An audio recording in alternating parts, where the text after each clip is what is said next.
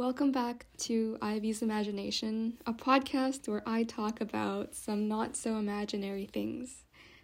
It's been a while, and that's because I was really sad, and I didn't want to share that side of me to the internet.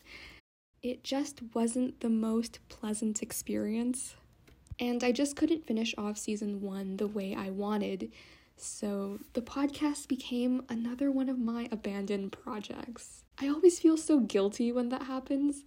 Like, I'm super interested in something for a week or a month, and then I lose interest and work on something else, and then I eventually abandon that too.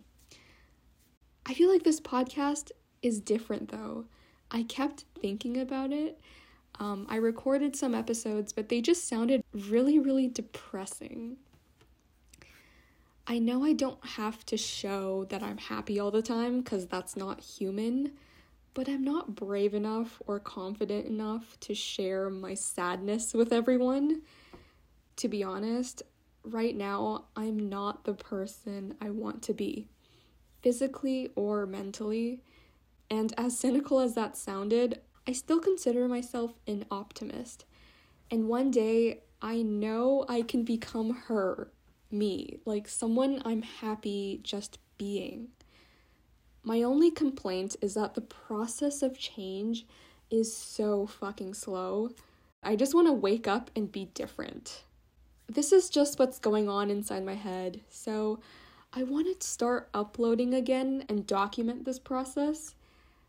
My initial intention was to be in that perfect place, like happy, all of that stuff, and then share with everyone what I went through. But life doesn't work that way. Even though I wish I could leave all episodes on a happy note and talk about what I've learned, maybe we can learn together. Ew, that sounded so cringe, but I'm like being serious. I don't know. And I kept thinking about this podcast, so maybe it's a sign of some sorts. A lot of stuff is constantly happening, and also, nothing is really happening. I'm bored, but I'm also stressed. Every day feels the same, but there has also been some very unwelcomed changes. Alright, that's all just an update on my life and what could be coming.